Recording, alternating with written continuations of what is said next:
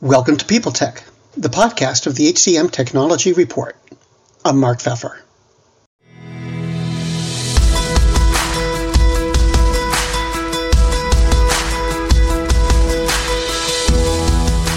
My guest today is Gershon Goren, the CEO of Cangrade.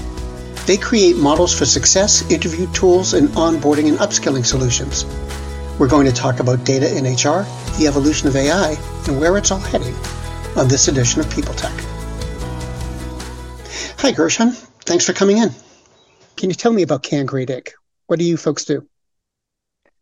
So our mission in the world is to create data-powered recruitment and talent management. So we started in the world where AI was not yet a thing. It was in 2014, or it was a thing, but was not mentioned a lot. So we initially labeled it as really predictive analytics. But what we do is using machine learning techniques in order to accurately and bias-free predict the possible success of candidates in jobs. Now, a lot about AI in talent acquisition has been in the news lately, especially with Chat AI's efforts really going like wildfire, excuse me. But the attention to AI seems to happen every few years. And I wonder, what's your read of it all this time around? Is this a true wave of true AI, or is it just marketing speak?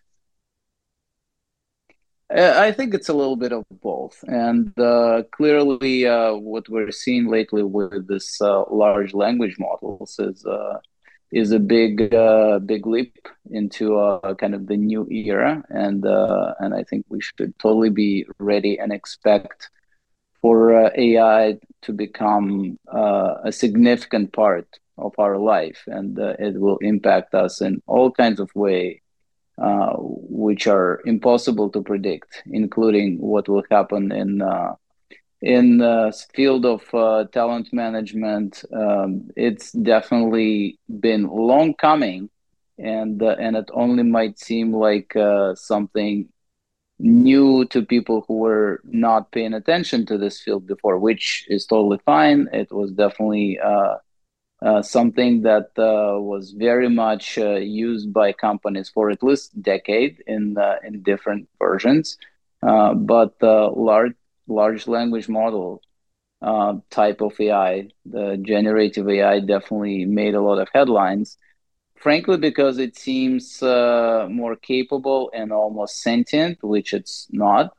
But its ability to have basically a response that resembles human responses is definitely very intriguing, and has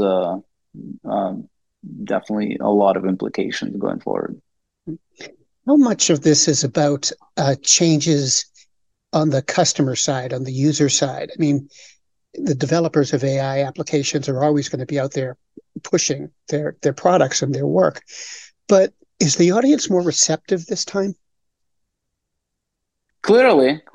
I mean, just judging from ChatGPT traction on the market, and this immense user base that they were able to acquire in a very short period of time. This was record breaking. So people are clearly paying attention to this. People are clearly starting to adopt it in all kinds of ways. And I think it's only the beginning, truly, for this type of technology to again impact us in all kinds of ways. This is only early days of it. You've also have big brand names involved this time more openly, and I'm thinking about Microsoft and Google, and I know Sure. there are others.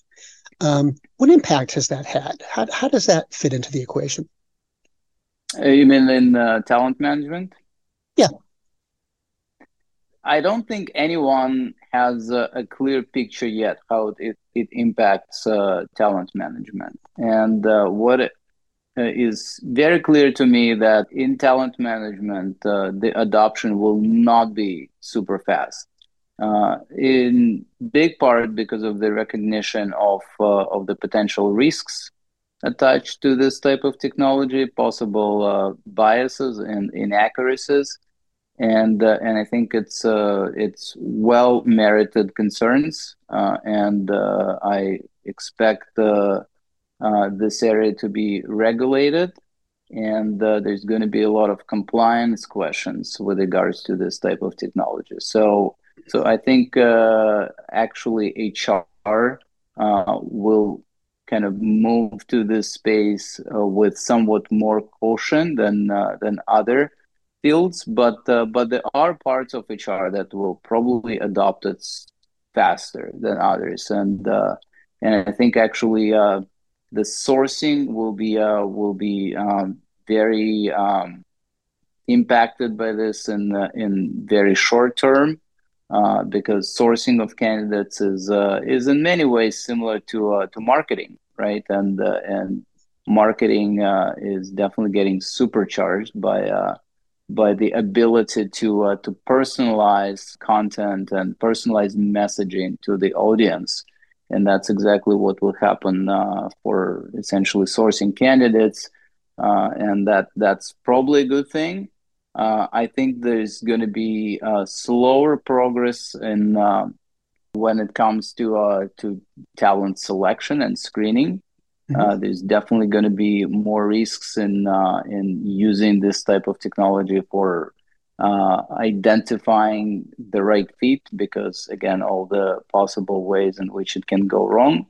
The area where I think it's going to be really exciting is actually development and learning and onboarding. That's where possibilities are just mind blowing, and I think the slightly longer term, what will happen is there's definitely going to be a use of AI for selecting candidates and sourcing candidates, and the criteria will probably be broadened for the type of talents that will consider to be qualified. The criteria will be different. It's not necessarily going to be based on resume or even experience, but it will be more potential driven, and the training and onboarding and ramping up the hires will start immediately, and it will be just much more personalized and much more I guess faster, probably from the moment you accept the offer. It will start, and it will be primarily driven by this AI technology. The expense from company's perspective on training the new employees will be vastly diminished.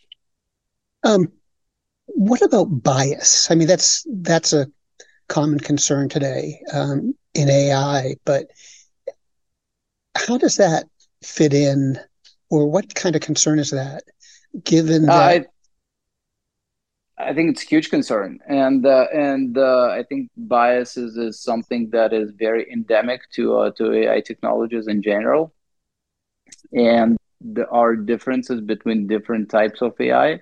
And in some types of AI, it's easier to control for biases than others. So specifically, I want to delineate between what is known as narrow AI, which is actually something that has been already in use by many companies for at least a decade, and that is for the purpose of this conversation, actually, what Cangrade does.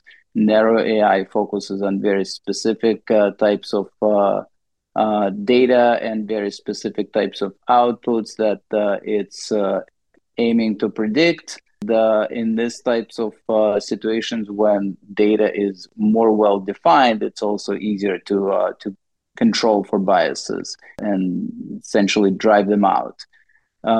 In generative AI, which is completely generic, and it learns on, for the lack of better terms, on everything that exists on the internet, uh, it's order of magnitude harder to predict all the ways in which this can go wrong and biases can creep in. So for that purpose, I don't envision generative AI to be particularly useful in questions that have to do with essentially decisions about candidates or employees, about their placement, about their hiring. I think it's still a long shot before this type of technology can actually reliably make these types of decisions and not risking some really spectacular failures and biases. And this is already something that happened. It was attempted. It was already deemed as potentially dangerous. So I'm sure you've heard about Amazon doing Mhm. something along those lines a few years ago, and only to realize that they were severely discriminating female employees in doing so. So I think actually in the talent acquisition, candidate selection part, the narrow AI will still dominate the field. It's much more reliable. It's much more explainable. Mhm. The data types are much more specific, and they can be easily demonstrated as something that is valid and indeed predicting employee success. So that area is better understood, and ways in which biases can be reined in are also existing. And in fact, Cangrade even filed a patent for cleaning biases from this type of selection algorithms, and obviously others doing similar things. So that is what my money is on for at least short term. But of course, this whole area is evolving so fast that it's, as I already said, hard to predict. What the generative AI will. Faith in the news media has been challenged, making it even harder to get stories told. The Friday Reporter podcast was created to help audiences better understand the media by hosting journalists who will answer the questions to which we need answers. Join me every Friday to hear more. Be capable of even like a year from now. I want to shift gears just a little bit and talk about the users, the recruiters. Are they ready for this? Do they understand the technology well enough, or will it be hidden from them so it doesn't matter? So first of all, it matters. It matters, and I disagree that users need to kind of see this as a useful black box and not to concern themselves with how it works. I think every organization, at least on the organizational level, needs to have the expertise in order to understand what this technology is doing. Otherwise, they will be sold something that is potentially not useful and dangerous. So it's something that every organization should be actually vetting with the level of knowledge that makes them comfortable that they're buying the right products and using them for the right purposes.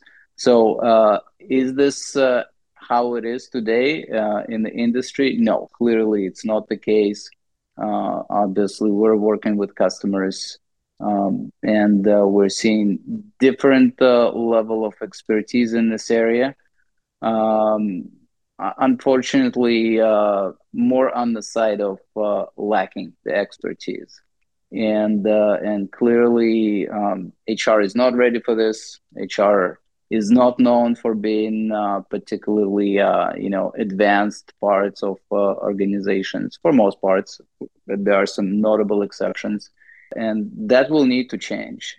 But that said, I think nobody is ready for this technology. Nobody is truly prepared, and I think that's a problem on a societal level for us, not just in HR. That said, can you sketch out the next, say, 36 to 48 months for me, how you see this all proceeding and expanding over that time? So I think there's going to be a lot of attempts to AI generative, and there's going to be definitely a lot of attention on generative AI because this is all the rage right now. And I think some of this attempts will be unsuccessful. I think there's going to be a lot of noise on the market, a lot of kind of new offering just popping up overnight because again everything is moving so fast.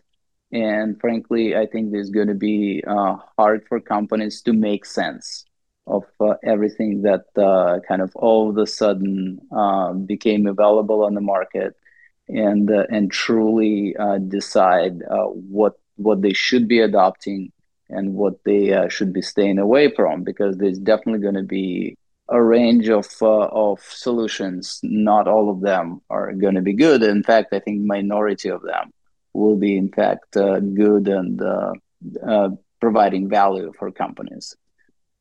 There's also a clear distinction between something that is purely cost saving, and for example, you can use something like a resume scanner, whatever you call it, right? Something that analyzes the resumes and deciding based on the resume whether somebody is a good fit or not. I personally think it's a type of technology that can be definitely cost saving and allowing recruiters to not do it manually. But is it really a good technology that helps organizations to achieve better results in hiring? I believe not. I think there's again a lot of potential biases involved in this process, and one additional factor that we all need to keep in mind, that AI is now available not only for recruiters. First and foremost, it's available for job seekers. They will use it. They will use it intensively, and this is going to become an arm race of sorts, right? Where basically candidates will optimize their CVs to better fit the job descriptions, and companies will try to optimize their selection based on this resumes to again find somebody who fits better to their job selection. So I think the results are going to be less than ideal. And this is just one example of such what I consider to be misuse of AI or not productive use of AI. And I think it's going to be a daunting job for companies to actually understand what is just cost saving but not beneficial for the sake of companies' success in hiring, and what is actually something that potentially not as cost saving but will impact their bottom line in terms of hiring best fit candidates, or what is potentially both cost saving and beneficial for the end result. So yeah, it's going to be challenging. It's going to be challenging a couple of years for sure, because as you said, there are some big companies who are jumping into the fray for sure. Talent management is not their main attention, and it will not be, because again, I think this is the area where it's not so clear what is the right solution right now. Maybe for some exceptions, as I mentioned, I think in the talent development, it's definitely going to be pretty clear the kind of stuff that will need to happen. In talent sourcing, a little less clear, like in any kind of marketing adjunct space, but in talent selection, it's definitely going to be potentially dangerous. So the attempts will be made in all of these areas above, and I think it's going to be every company's job to see through it and to understand what is the right solution for them. Well, Gershon, thanks very much for spending your time with me this morning. It was great to talk with you. Great to meet you. Yeah, same here.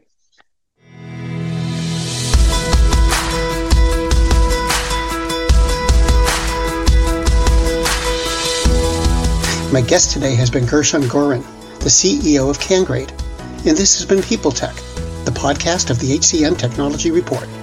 We're a publication of Recruiting Daily. We're also a part of Evergreen Podcasts. To see all of their programs, visit www.evergreenpodcasts.com. And to keep up with HR technology, visit the HCM Technology Report every day. We're the most trusted source of news in the HR tech industry. Find us at www.hcmtechnologyreport.com. I'm Mark Pfeffer.